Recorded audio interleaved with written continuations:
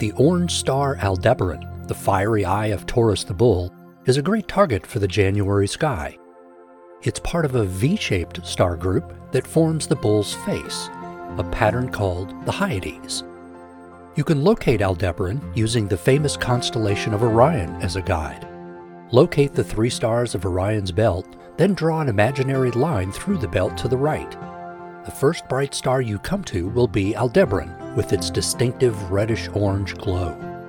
Aldebaran is the 14th brightest star and is best seen in the winter and spring.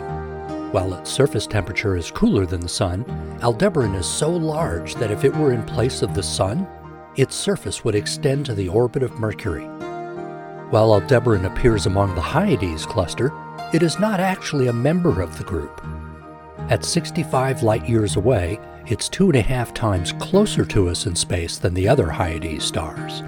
The V-shaped figure highlights the brightest of the Hyades' few hundred stars. A dozen or more are visible to the unaided eye in a dark sky, but several dozen more can be resolved through binoculars. According to sky lore, the teary Hyades are the daughters of Atlas and Aethra, who are forever crying for their brother Hyades, who was killed by a lion. The Hyades are the half-sisters to the Pleiades, the daughters of Atlas and Pleione. You can find the Pleiades star cluster just up and right of the Hyades in the shoulder of the bull.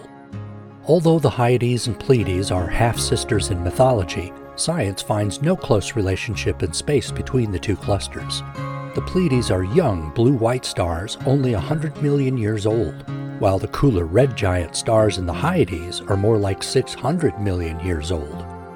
With the Delta College Planetarium in Bay City, I'm Mike Murray.